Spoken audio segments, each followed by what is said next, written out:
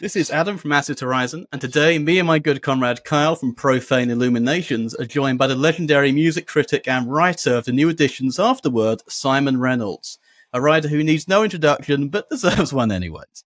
So from years in the blogosphere to publishing pieces and pretty much everywhere that talks about music, to books covering particularly dense and vast histories of post-punk, rave, hip-hop, glam, and my personal favourite of jungle. Simon's work can be characterised by a series of significant culminations that include, of course, 1998's colossal Energy Flash, a journey through rave music and dance culture, and Retromania, a reflection on the commemoratory and nostalgic tendencies of contemporary music. So Retromania is a work that's very much in a direct conversation with Ghosts of My Life. Evident, of course, in numerous ways that Mark and Simon's work spoke to each other, both directly and indirectly. And of course, as I'm sure we'll cover today, in many ways that persist into the present day and into the present discourse of culture and politics in the current conjecture. Simon and Mark's work quite poetically reminds us that the marriage of critical theory and music criticism gives body to new means of cultural investigation. Most significantly, by arching into our contemporary moment through both the capturing of an era and the enduring relevance of critique to those eras. My hope for today is we might in some way do justice to this very spirit of cultural inquiry. Simon, thanks so much for coming onto the show. Oh, my pleasure. So, just to get sort of the origins of Ghosts of My Life, and I want to talk about the general sort of scene in which this came about, because this, in many ways, was the product of a load of blog posts from Mark K. Plunk blog, but also very much taps into the idea he draws upon of a scenius, a collective knowledge production on various message boards and blogs, of which you yourself were very much a part. So I wanted to ask you something about what were the conditions that led up to this book's arrival on the scene? Well, I think somewhere along the line, probably right from the start of doing the blogs, this sort of critique of retro culture emerged jointly, simultaneously on K-Punk, my blog, this blog, other blogs chipped in as well. With similar kind of, and Owen Hatherley writing about modernism, 20th century modernism in architecture, which is sort of related to the idea of a lost future, a lost modernism. So a lot of the people who would be the Zer0 Books crew and the Repeater Books crew were blogging and in this collective conversation. Mark and I were particularly active on it. Then we started talking about ontology. So it was really kind of like a back and forth. And a lot of the contents of Ghosts of My Life is blog posts from K-Punk sort of reworked. And same with my book, Retromania, which came out a few years before Ghosts. Quite a bit of blogging informs the actual textual body of it, as well as writings that I'd done for The Wire on Ghost Books and ontology and things like that. So, and magazines like Freeze. So, we were kind of doing the same MO. His book is more like a collection, whereas with Retromania, I did actual research. I was kind of investigating and not entirely sure what I'd end up with when I started it. But they're kind of like sibling books, I think, in a lot of ways. Even down to the sort of, I think it's a 3-year difference between when Retromania came out and Ghosts of My Life. And that's almost like the age difference between us.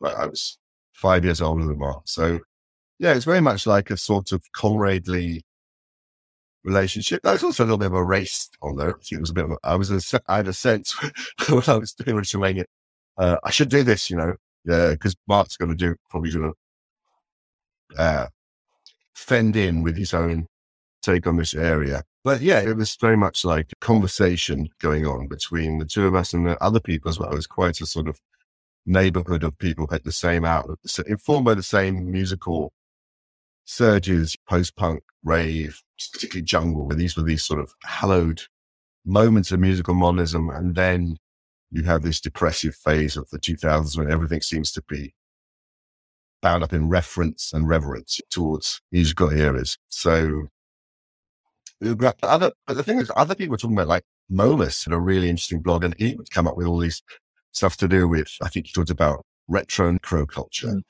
And that was him riffing off an idea that Peter York had actually come up with in the 70s, this great social pop culture, youth culture observer, Peter York. But Momus was doing this critique. You can find this critique popping up all over the place, in newspapers as well. It's not like this is some loopy set of ideas that me and Mark developed on our own. We were responding to what was going on in the culture, and you had it in there were like all this discourse of ghosts and ruins and the ruins of modernism. You had it in the art world, you had it with reenactments of things, restagings of legendary exhibitions of modernist art. It was pretty culture wide. It wasn't just some crazy perspective cooked up on the blog scene. I mean, absolutely, especially in terms of the context of the wider blogosphere where it emerged from, particularly in the crowd adjacent to the CCRU. There's this incredible sort of wave of futurism, this meth-fueled mania of technological acceleration. Then you have this Blairite crash where culture seems to be smouldering in the Millennium Dome, so to speak. And I think that very much comes through this work, in particular, the melancholy of it and the general sense, absolutely, yes, that this ontology is always thought of now as a Fisherian concept, but it's not in the sense of being more of a vibe, but it is a pervasive atmosphere. And there's that tension, I think, you bring up in the afterword very much between sort of Mark as a thought leader versus as a sort of a conduit of a collectivity. And of course, this very much channels into acid communism, where he considers that idea of being an institutional kind of teaching, well, as a teacher rather than a simple a blogging collectivity. I mean, Mark was very into this whole idea of the importance of theory and writers generating concepts that actually change things. But there's another sense in which both of us were just responding to what the musicians were already doing and already theorizing for their music. I mean, all these people arrived independently in the same sort of area. Ghostbox label, Modern Music, The Caretaker. Before that, you had Boards of Canada, Broadcast. I know there was William Basinski. There's so many people. None of these people knew each other. They all independently came up with this similar aesthetic preoccupations, similar procedures, similar use of technology, and a similar kind of harking back to the lost futures of electronic music. It could have been called something else, like there were other names floated, actually. There was a good name, this writer, Patrick McNally, came up with this word memorabilia, which I rather liked. But for whatever reasons, we went with the Derridian hauntology, for better or worse. I don't think many musicians liked it at all, but that was the term. But there could have been another term because there was a reference. There was an actual existing sensibility, a kind of structure of feeling that had emerged independently with all these musicians. And you got it in, you started to get it creeping into film and art and all kinds of other areas. I don't know if there have been any hauntological novels are there yet, but there might be precursors to it. Many of the cyberpunk novels, I would say, would definitely seem relatively hauntological now because many of them at least promised a cyberpunk future of capitalist domination, but not one that was as incompetent as what we have now. The cyberpunk, at least, giving you some sort of transhuman limit experience. You can see steampunk, which is sort of extension of cyberpunk or parallel development out of it. That has a lot of hauntological sort of vibes to it. In fact, I was looking at this press release for Mark's his group Degeneration that I actually wrote about without realizing it was Mark back in the 90s. And they used the word steampunk in their press release. So, which has lots of, this is the mid 90s. It had lots of other prefigurings of K-punk obsessions, and the word ghost appears. And I don't know if there's references to M.R. James, but to that kind of writing, references to Quatermain, all these things that would be consecrated in the 2000s as the K-punkian aesthetic are already there in this sort of 90s. They're assembling themselves in this 90s project the Mark did called Degeneration. Even the title of their EP, Entropy in the UK, it's just so perfectly has the echo of punk, but it also has this sense of everything disintegrating and reaching this inertial standstill culturally. From the great refusal to the great diffusion. I mean, focusing on music particularly, I think one of my favorite things what you bring up in your afterword is the idea of memory and how we look back upon this work. It's like some parts of this book by Mark are gifts, some of them are memory loops in the same way that he would talk about the stone tape in Weird and Eerie, simply things that don't directly communicate to you. And sometimes he still thinks, well, it still comes across as if he's talking to us about our contemporary cultural landscape. And one of the main artists that really delivers this is The Caretaker. I know, Kyle, you wanted to talk a lot about The Caretaker, about memory and how that functions in Fisher's analysis here. Sure, yeah. So I was revisiting the Caretaker project in anticipation of our conversation today, a project I'm quite fond of. I actually have a quotation. I've brought a passage in Mark's liner notes for a theoretically pure Anterograde Amnesia. This is a passage from that, which is included in Ghost of My Life. Where were we? You suppose that you could be in familiar territory. It's difficult to know if you've heard this before or not. There's not much to go on, a few landmarks. The tracks have numbers, not names. You can listen to them in any order. The point is to get lost. That's easy in this ill-seen late Beckett landscape. You extemporize stories, they call it confabulation, to make sense of the abstract shapes looming in the smoke and fog. Those entire liner notes are brilliant, but I think most interesting about Anterograde Amnesia is how, as a process, is characterized by these series of awakenings in which those affected will, in the case of Anterograde Amnesia, can potentially log their daily waking up over and over again.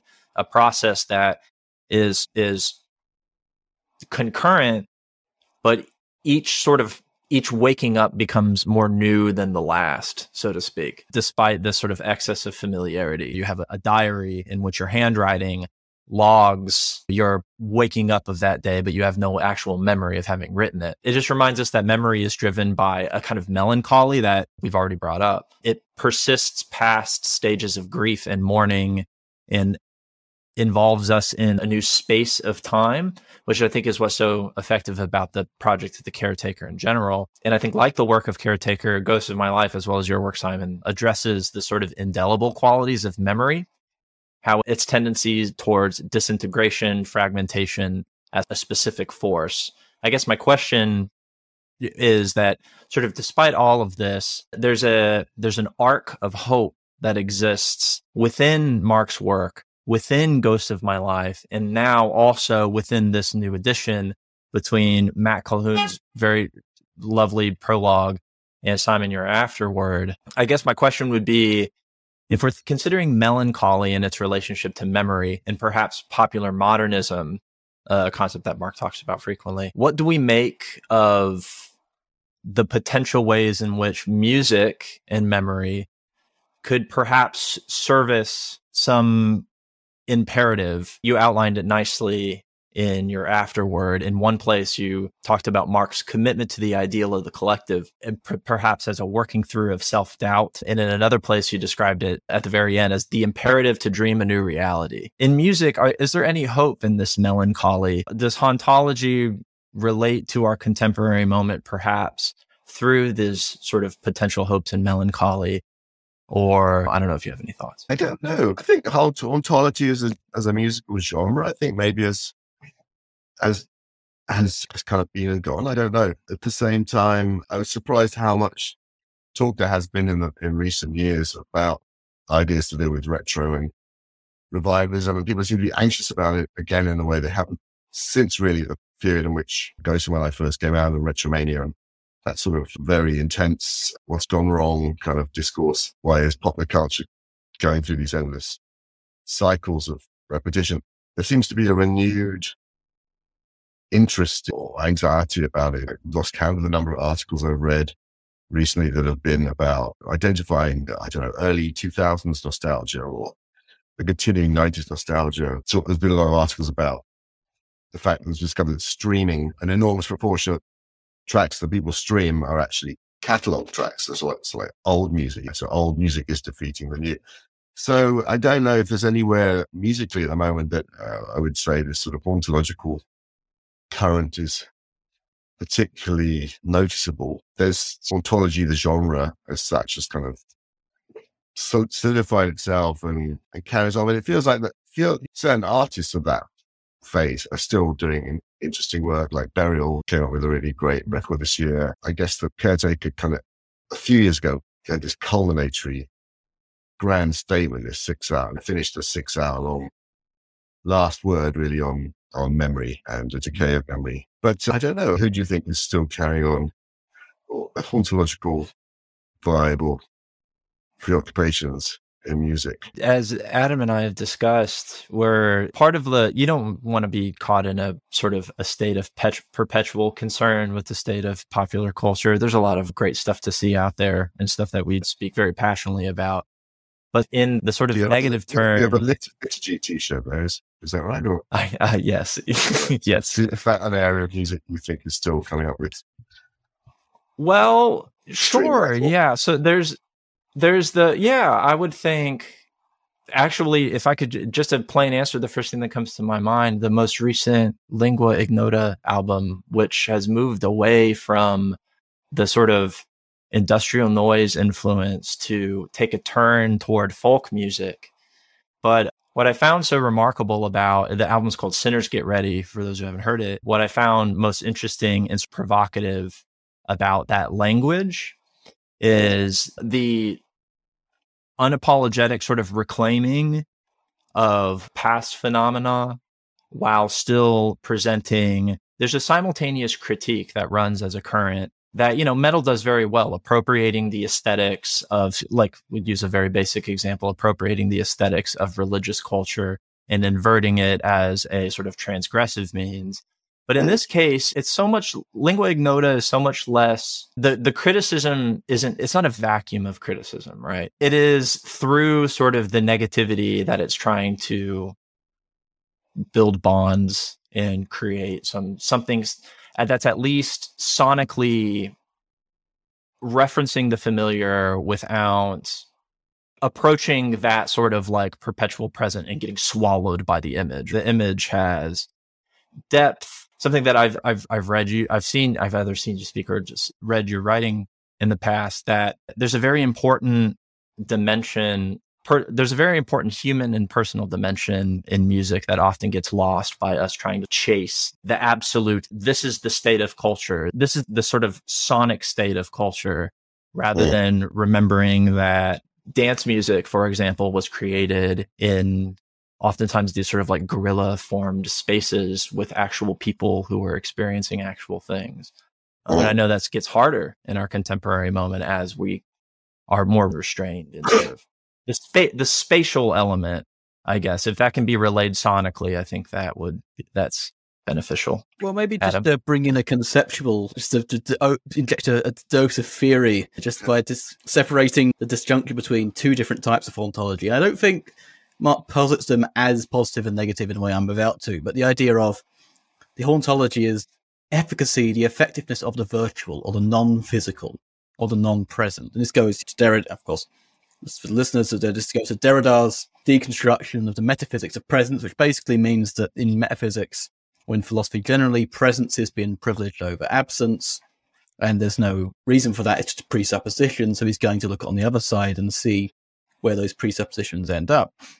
And the idea, the efficacy of stuff that isn't there ends up in, of course, these two registers, which is that which is not yet in existence, but its possibility still has an impact on the present. And that's like the spectre of communism in Marx and Engels' Communist Manifesto, of course, and all the spectres of, say, Chile or the Red Plenty of the Soviet Union, which never materialized. And of course, we have the no longer aspect of ontology, which Marx associates with the compulsion to repeat. It is no longer there something you can keep trying to repeat. And I think the no longer has more of an efficacy these days in terms of ontological music in this negative sense, because, I mean, lo-fi hip-hop beats to relax / chill to. It's a relatively enhanced, quite sort of contemporary form of music, but you don't actually have to know who the artists are. You could just put on an endless loop of it for productivity, for studying, for working, for sleeping and relaxing. I think the flag is being held up in the negative sense, possibly by lo-fi hip-hop as a general sort of a counterpart to catalog. The contemporary isn't, it's generic. It's you don't even have to be listening to it. It's like the e-iPod from Marx Capitalist Realism. And of course, I love it. I can see there's a particular smothering of the new. I haven't listened to a new record in quite a while at some point in my life, because I've just been tapping into this while I'm working. Yeah, that's interesting. Yeah, I suppose it sort of sounds a bit like this lo-fi hip-hop is functioning in the way that vaporwave kind of gestures at in its ironic way. But this is actually the real void music, the real vapid music of now. Is it actually exactly to think about, or is it have interesting musical qualities, or is it the absence of them that actually is interesting? It's just nice. Generically nice. Vaporwave at least has this disturbing thing of you slightly remember it and then it's contorting, or even Mall Wave, the idea that I did an album by Cat System called Pole Mall, which is the first track is 23 minutes of the sound of a mall with the music going on in the background. And I've actually put it on in a mall, taken my earphones out, it sounds the same. But the irony, I think, is completely lost in this instantaneousness. I'm not saying people shouldn't enjoy it. I enjoy it. But there's definitely a dimension to here in which there's something that's not happened. There's something that has failed to appear. Something is something weird or eerie about it. We'll do a weird and eerie episode at some point. That will sort that out. But yeah, so this is the haunting aspect of hauntology, I guess.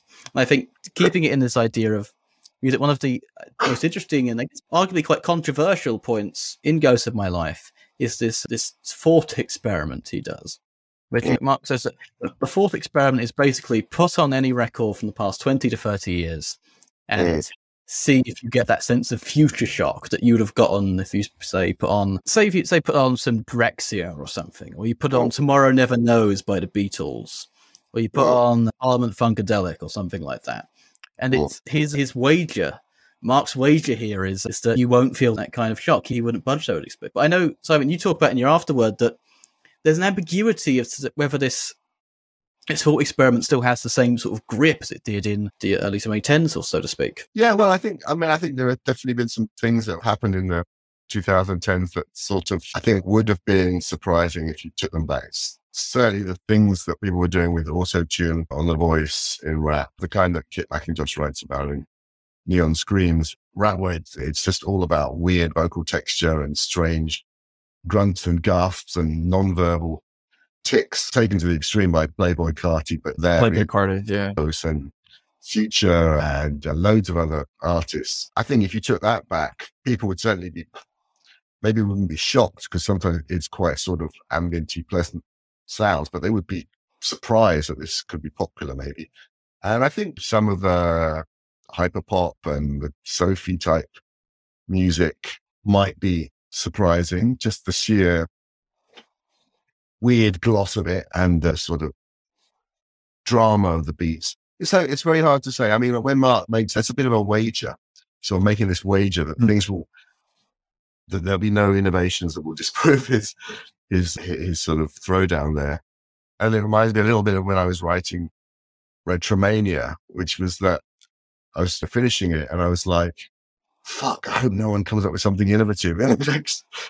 Which was ridiculous, because of course my deepest desire as a writer and someone who was obsessed with music was that something innovative and new would happen. But because I had just committed myself to write a book on the subject that innovation had slowed to a standstill, I had a vested interest now in nothing happening. Luckily, at that point, nothing really startling did happen, and my thesis had some persuasional traction at the point it hit the bookshelves, which was 2011. But, I think that's interesting that Mark did make, I wonder if he would have, in the afterwards, I wonder if he would have allowed for the idea that this auto-tune, vocal weirdness, hip hop, and some of the vocal weirdness kind of stuff you get also in the fringes of electronic music, like Holly Herndon and people like that. Yeah. I wonder whether he would have said, okay, I must modify my start slightly, or whether he would, my theory is correct, and under these conditions we live, there can't be new things. I mean, I think it's clear that there's something, it feels like something has gone strange with time, and the way that things go back and get recycled endlessly. I mean, there's definitely things of this time that totally continue to substantiate the sort of argument of Ghosts of My Life. Like if you look at like hologram pop, hologram pop is like a case study of everything that Mark's talking about. I mean, it's literally technological ghosts. It's morbid. It's exploitative. It's grave robbing. It makes you ethically, ontologically, aesthetically. Hologram pop is, I'm talking not ABBA going on tour with sending out surrogates themselves. That's something else. I'm talking about dead people reanimated technologically. You couldn't get more hauntological than that, could you? It's like, it's the convergence of all these things: the archive, the digital technology, the dead oppressing the living kind of thing, the sort of mausoleum culture, museum culture, mausoleum culture. It's all these things converge in one phenomenon, hologram pop. And I think there are other things, like there was talk, I don't know if it ever came out, there was talk they were going to have James Dean act in new films. They digitally reconstitute James Dean, his voice, his speech patterns, his gestures, and actually have him starring in a new film. So, I mean, I think if that hasn't happened yet, that is only years away from happening in Hollywood, where you have these undead actors, undead singers generating new. So I think there's still a lot of, I don't think it needs to be like, you know, actually like, there's absolutely no innovation and nothing new to substantiate the arguments Mark's making. I think you can talk about a preponderance or a dominance of the retro and a creeping sort of uncanniness and ghostliness that pervades culture. It's all tied. I think it's what makes it in his book and in mine. We both try and say, why has this happened? And I think for me, the determinant is really the technology. It's something to do with digital technology and this uncanny ability to copy things exactly, reanimate things, go back through the archive instantly and recall things, I think, and to inundate yourself with the past as well. Just the way that streaming, and which neither of us really talk about because it hadn't really taken off when we were doing our books, but streaming is like the next level beyond reblogs and iTunes and that kind of thing. Streaming is where these vast archives are just completely open to you, and you can just get lost in this labyrinth of the past. And if that applies as much to film as it does to music. The film, especially nowadays, the entirety of the film industry is about these sort of repackaging and imaginings. It's really bringing the dead back. It's putting Tom Cruise back in Top Gun. Has that very specific quality. And I think what's so interesting about what you both spoke about recently is that there is, at the very least, there's tons of cautionary tales in this idea, of course, but at the very least, the sort of descriptive power that runs counter to this sort of aggressive packaging and reimagining of a sort of closed loop past, that the sort of countervailing descriptive power of a band that you talked about in the afterword, like the band Dry Cleaning, for example. I think about the line, just an emo dead stuff collector. And as in the same way that Retromania Ghosts of My Life, I think actually have opened up to Arch from before they were written up until our contemporary moment. I think about the mundane of the everyday. I think about the conversation between that line from Dry Cleaning, a line from someone like Courtney Barnett, who says, "It's a Monday, it's so mundane." And then the title of Mark's playlist, No More Miserable Monday Mornings, which is this idea that like no more miserable Monday mornings represented that there is something to be seen from this cataloging of the everyday. I'm kind of a Benjaminian guy, so that's my own bias he's showing, but that perhaps there's some redemptive spirit in the sort of, say, the music of Dry Cleaning or something like that. There are two sides of the Fisherian kind of morning. It's the Sleaford Mods and the Dry Cleaning, but sorry. Yes, I thought that was interesting that in his later writing, Mark started to write about the Jam. And the last band I ever thought he would like, and then he wrote about this great writing about Sleaford Mods. I think it was just one review he did for the Wire, but like it perfectly encapsulated what was interesting, exciting about them, and bleak as well. Yeah. And so there seemed to be an interest in a kind of realism, a kind of just look at the shitness of everything, shove the listeners or the reader's face right in it. But then that's never enough in itself. You need to have like a critique. You need to have a positive vision. You need to have some kind of alternative that you're dreaming up, which I guess Paul Weller did. But it's interesting to wonder what Mark would have found exciting. Now there was bound to be something that would have, at least one thing every year, I would have thought he would have rallied around or come up with used it as some kind of launch pad for a set of ideas. I speculate in this afterward that it might have been Dry Cleaning, but that's me just really imposing my own taste, intruding my own taste in there a bit. But I mean, what do you think? The book, because Ghost of My Life, although it covers TV and I think there's film in there and there's writers, is Sibbald in there. There's quite a lot of non-music. It is, I suppose, now 70% of music collection there. It's like that. Yes. Roughly 70% of the content is music journalism. So I do wonder as well as the sort of larger wondering of how Mark would have developed his ideas with acid communism and what else he would have said politically. I do also just wonder, like, what would you have found redeeming or even just interesting about music in this sort of, is it 5 years now, 6 years since he died? Years. Any thoughts? What do you think you might have been excited by? I mean, if I go first, I'm a little bit biased because I wrote an essay about using Mark's post-capitalist desire lectures. I had to read Sleaford Mods' song "Job Seeker," but I do think it is very much Sleaford Mods because they have that.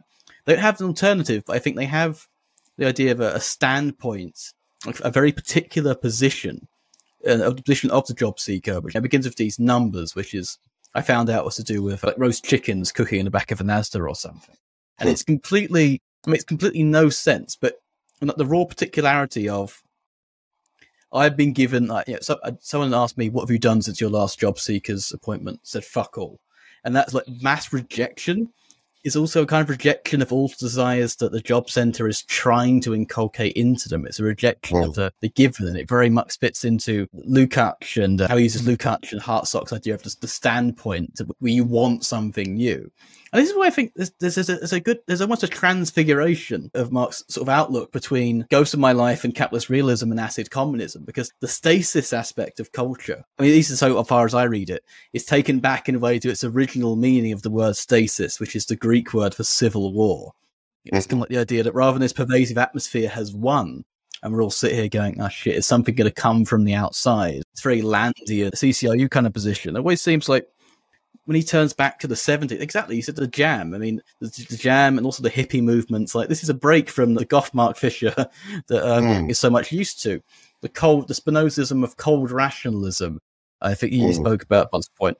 And it seems like he's turning back to, oh wait, no, this was a civil war that we didn't totally lose. We just, it's more of it's gotten a bit colder, but culture is still an active place of civil struggle. It's where I can go back to the hippies and say, look, they completely cocked up. They all became a bunch of neoliberals, but that was a coercion of an existing emancipatory force. This is why he goes back to Sly and the Family Stone, Tomorrow Never Knows.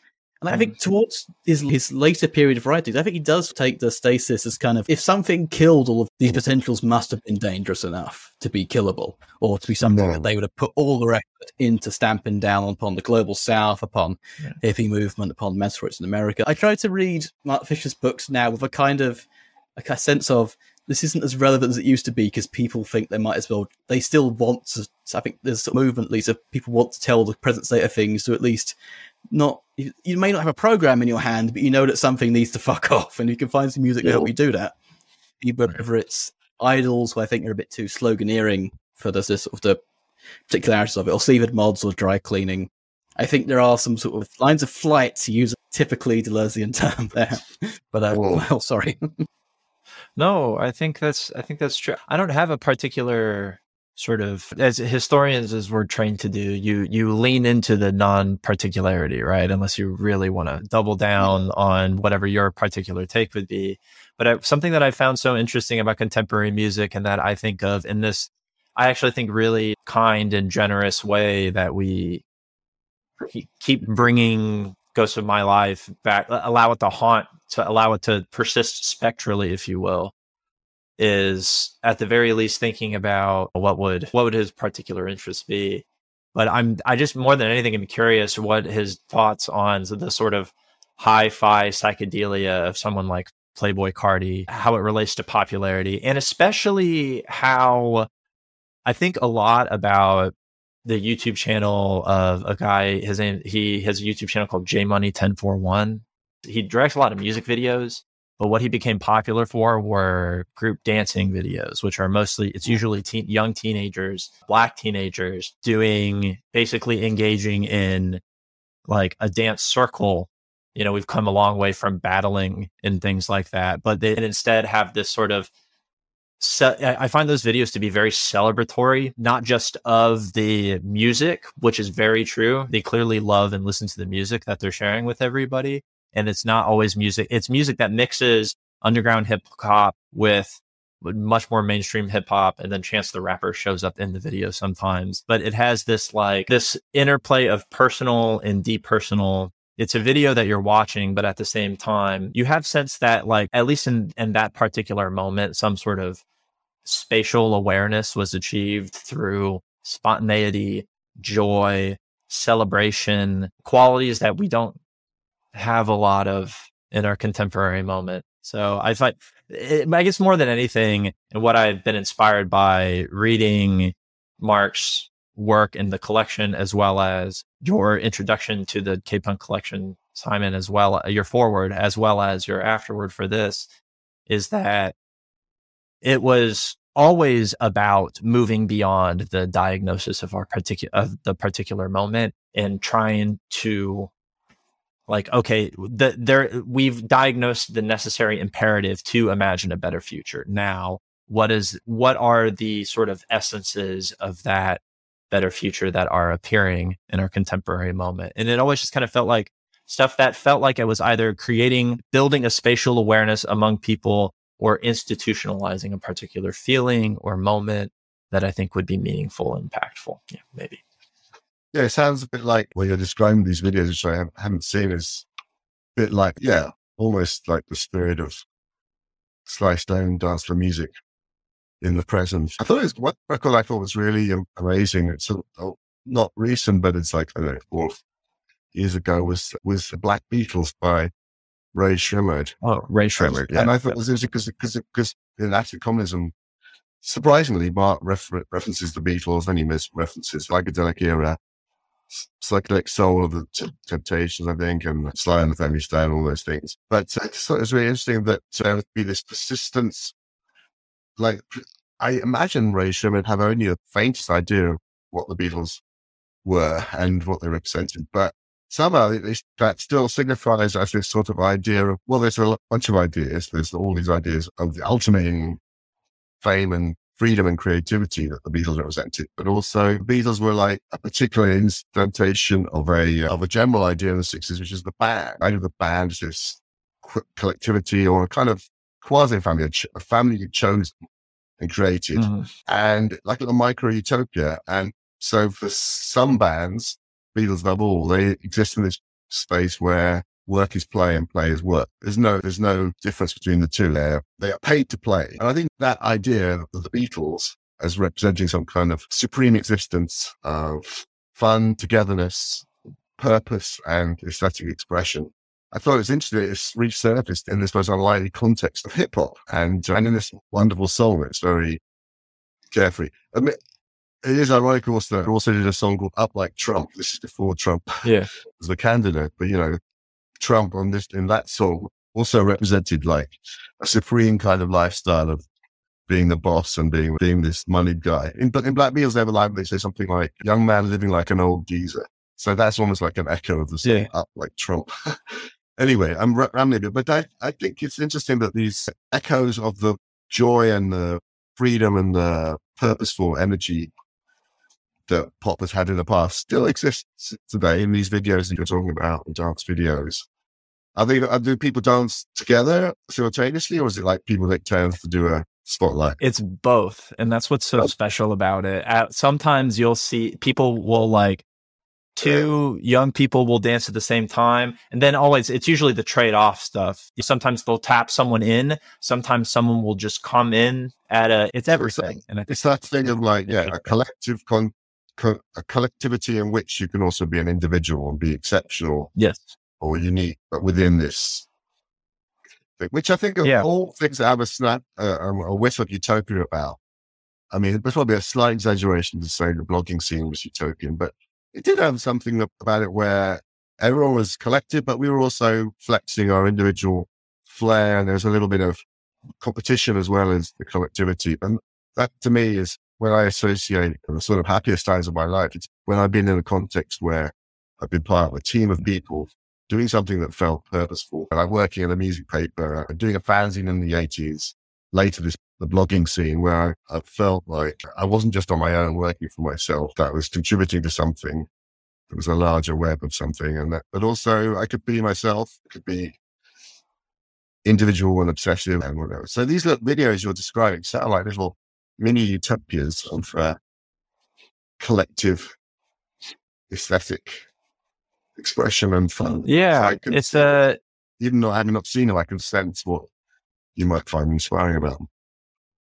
It's an exciting sort of unity with the present, which I think your comment about Ray Shremmerd is perfect for that. Sort of the ability to, despite, I mean, I've seen you talk about it before, hip hop's very intimate relationship with capitalism and its use of the language and the framework of capitalism. I think about this too when Juice World, where we used to refer to himself as Codeine Cobain. I believe that was Juice WRLD, right. Which I thought it turned out to be a very tragic sort of story, but I thought was very, at least very powerful, evoking of the past for some kind, because the hip hop scene could be really into the first Nirvana record in particular, but I think it's so much bigger than that. And that's what's good about your writing and what about Mark's writing, which is that it's not interested in trying to immediately it's not interested in using history as this sort of cudgel for placing music in its particular time, place, category, and expression, but rather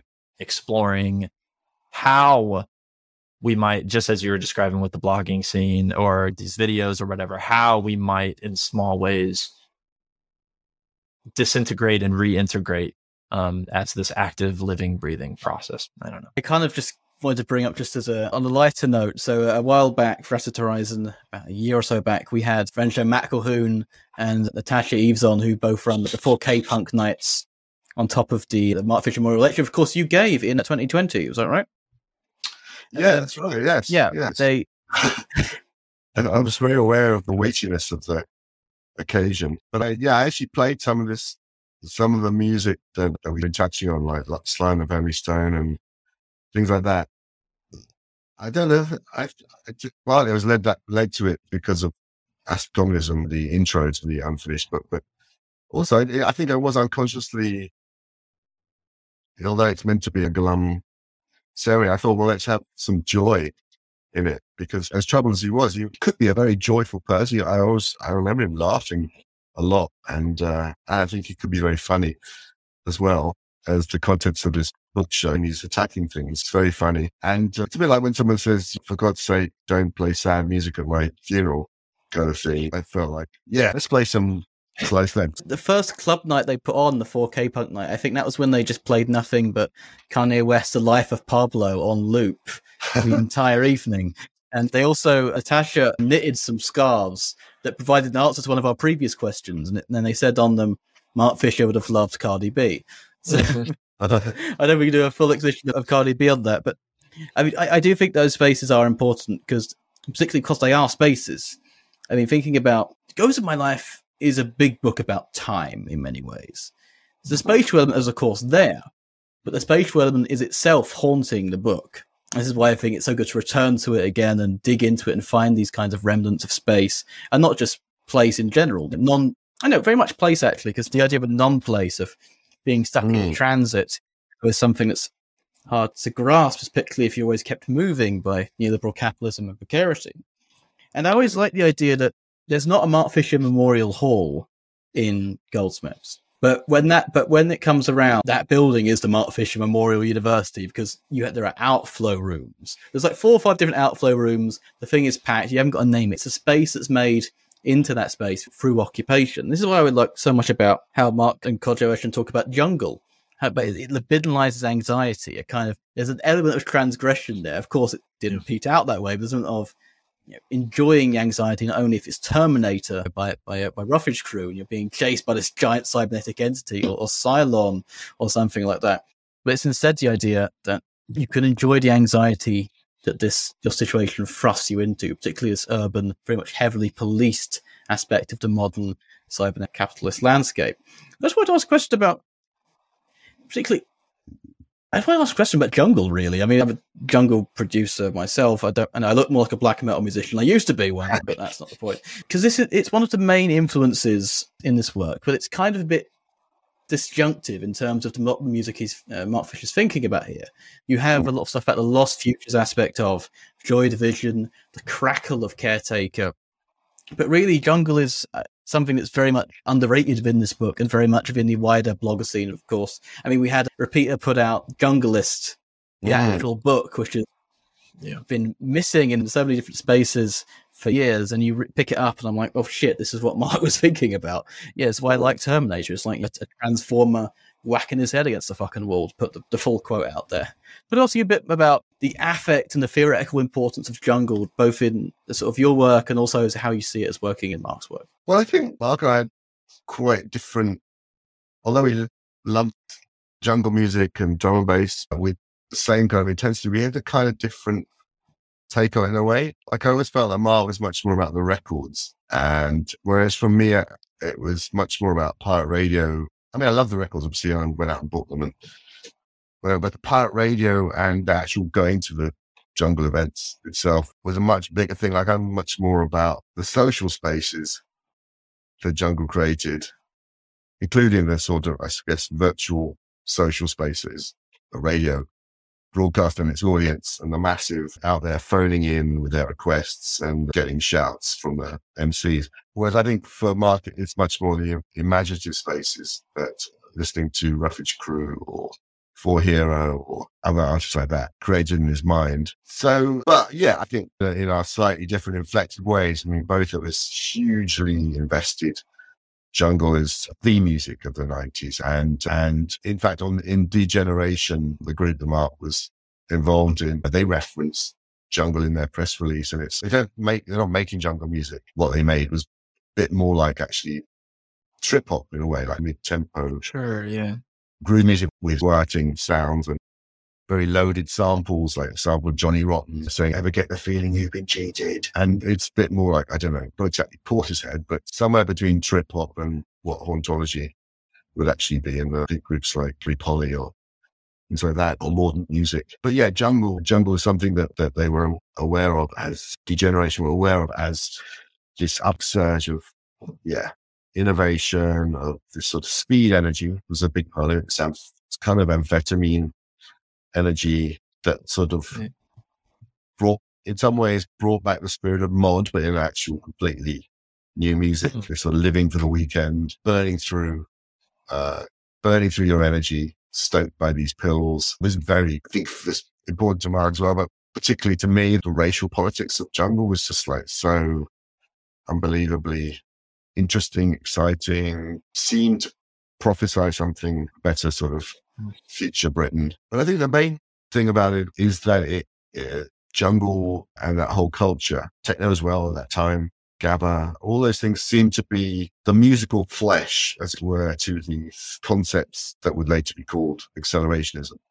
And it was because everything was accelerating. The music was accelerating. The metabolisms of the audiences were accelerated on these ecstasy and amphetamines and other stuff. And there was a real just sort of sense of you were hurtling towards something. I used a couple of times in writing about jungle, not at the time, but retrospectively, I use this word, teleology, just to sort of this feeling there was that kind of, it was going somewhere. There was a kind of destiny or something, or destination that everything was hurtling towards. So that, I think that was the main thing, is like, especially also it was occurring in the middle of a context of a lot of backward looking music and Britpop, sort of retro culture in a way. And then there was an eruption of something that was absolutely forward-looking, absolutely propulsive, absolutely electrifying me now.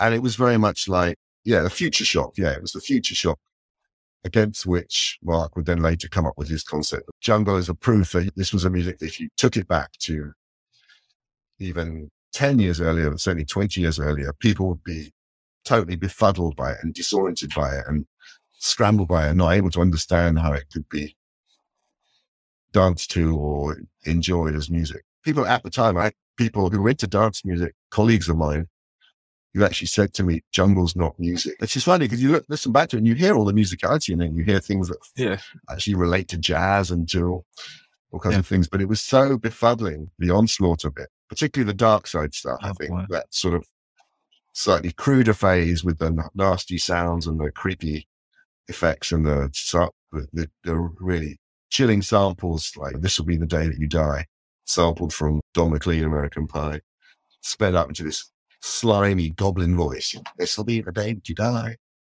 Occurring, played in a rave where people are taking pills, whose compositionally I'm not sure of. In headlines about people dying on the dance floor.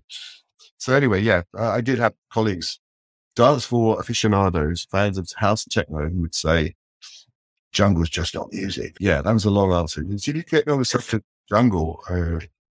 I get going. It's actually like my mental metabolism accelerates again. No, same here. I discovered it it was before my time, but it was haunting me as an industrial musician for years and years until I figured out how to do it, and then but jungle Amen Breaks me have overtaken Blast Beats. But I know we've already gone over the hour, so It's the mascot music or the musical soundtrack to the CCRU, isn't it? It's for them, their talismanic proof in a way of their theories, but also like their emotional climate, the sonic emotional climate in which they are hatching all their theories as well. Yeah, they had the Swarm Machines performance, which I think you can listen to up on Urbanomics website, listeners. There's, I think, Urbanomics SoundCloud. There's a performance of Swarm Machines at a club. Don't ask me where, it's all on there, but I think it's Mark, Sadie Plants, and He Who Shall Not Be Named reading out various texts of the Deleuze Guittarian syntheses. And it is, I mean, going to 1,000 plateaus and you have rhythm versus meter, and the idea of getting lost in those kinds of flows of bass. And it's, I have to admit, I tried writing Hegelian jungle. You've got to use Deleuze for that kind of thing. You can't, there is no such thing as Hegelian jungle. I've tried it, it's failed. But Hegel, you've got to link into black metal. Like, I mean, okay, I'm not going to plug any of my own material here. This is book time. Let's, it's named after a jungle track, isn't it? It's named after, yeah. But the one that has its own little Mark Ghost in it, because it has the sample from David Sylvian. Japan Ghosts, and it's perfect title for the book. It's the least anxiety-ridden Roughage Through song in some way, because you're not being chased by something that's supposed to be there, and I think it's most haunting, not being the most dangerous feeling, and that's why I think it has such a lasting impact, particularly with just the Japan song, which is, I mean, I've heard it for the first time a couple of days ago. You have to hear it and see it. You have to see the performance on Top of the Pops, David Sylvian, to get the full effect, because it was so shocking. Just the silence that he was able to bring into the context of Top of the Pops. Typically, the studio has balloons in it and people dancing, and suddenly everything goes through this incredible standstill poise of David Sylvian. This song without a beat, I think, and this incredible hush that he brings into this plain party atmosphere of Top of the Pops. 14 then or something when you saw that, or 13, that would be the kind of thing that would scar you. Yeah. In a good way, like add a sort of peak intervention into pop music, but bring something strange into it. Okay, well, you can see David Sylvian on the cover. It's really well to work it out. And then we've got Sapphire and Steel, Curtis, and someone's hand I cannot work out. Maybe it's in Curtis's hand. It is. It's got a microphone. But yeah, it's got a great new cover. Simon, thank you so much for coming on to the Zero Works Archive. Pleasure. Do you have anything you'd want to, apart from this book, of course, anything you're working on right now, anything you'd like to plug? Not really, no. Unless, if you have any French viewers, there is a book coming out in France that is like a collection of a lot of my writing on the hardcore continuum is coming out. It's called hardcore because in French, I just thought that like in French, you say hardcore, it comes out as hardcore, which is how I used to spell hardcore in Energy Flash without the H, because that's you'd see it scrawled in record stores. This sort of demotic misspelling, mispronunciation of it. Yeah, so yeah, if anyone in France is watching, that's coming out on Editions Audimat. One last question. What are you listening to recently? What's the latest recommendations? I always go blank. I have actually been listening to the new Dry Cleaning album, which is very good and is different actually from the previous one. And I don't know, I just spend a lot of time listening to things from the past. So I've been listening to a lot of jazz and soul music actually, partly because it relates to this course I'm teaching at Cal. It's not much that's really crappy, I must admit, this year. I mean, I did like the Burial album, but it feels not late for Burial, but late for me to sort of say that's one of my favorite albums of the year, just because it seems a predictably sort of thing to do. But it was really good, I thought. I don't know. What about you guys? See, now I'm going blank. And that's not fair. No, I've been Whenever anyone asks me, stuff. I did start writing down. Can't you remember? That's a smart idea. Write down. Sorry, no, I should have sent some questions in advance. I didn't mean to. The new chat pile record. That's a good record. I like that. Yeah. The band Undead. Fisher Continuum, Ashen Spire's new album, Hostile Architecture, avant-garde metal from Scotland, explicitly and mainly about capitalist realism. They do this avant-garde black metal thing, but with more of a kind of a shouty, Sleaford Modsy, most punky kind of vocal. Very much up the sort of the vein of, I guess, not intelligent black metal sounds kind of condescending, but then again, black metal could be a very stupid genre. So, that's something I'll just throw out there. But regardless, thank you so much for coming on to Zer0 Books Archive. It's been great talking to you. It's been great. Thanks. Good chatting with you guys. We appreciate your support of the imprint and the channel. Subscribe to Zer0 Books today on Patreon. Your material support helps us to promote a variety of perspectives on the left. Also, discover the many titles, new and old, that Zer0 has curated. Navigate to any of the links in the show notes to extend your support.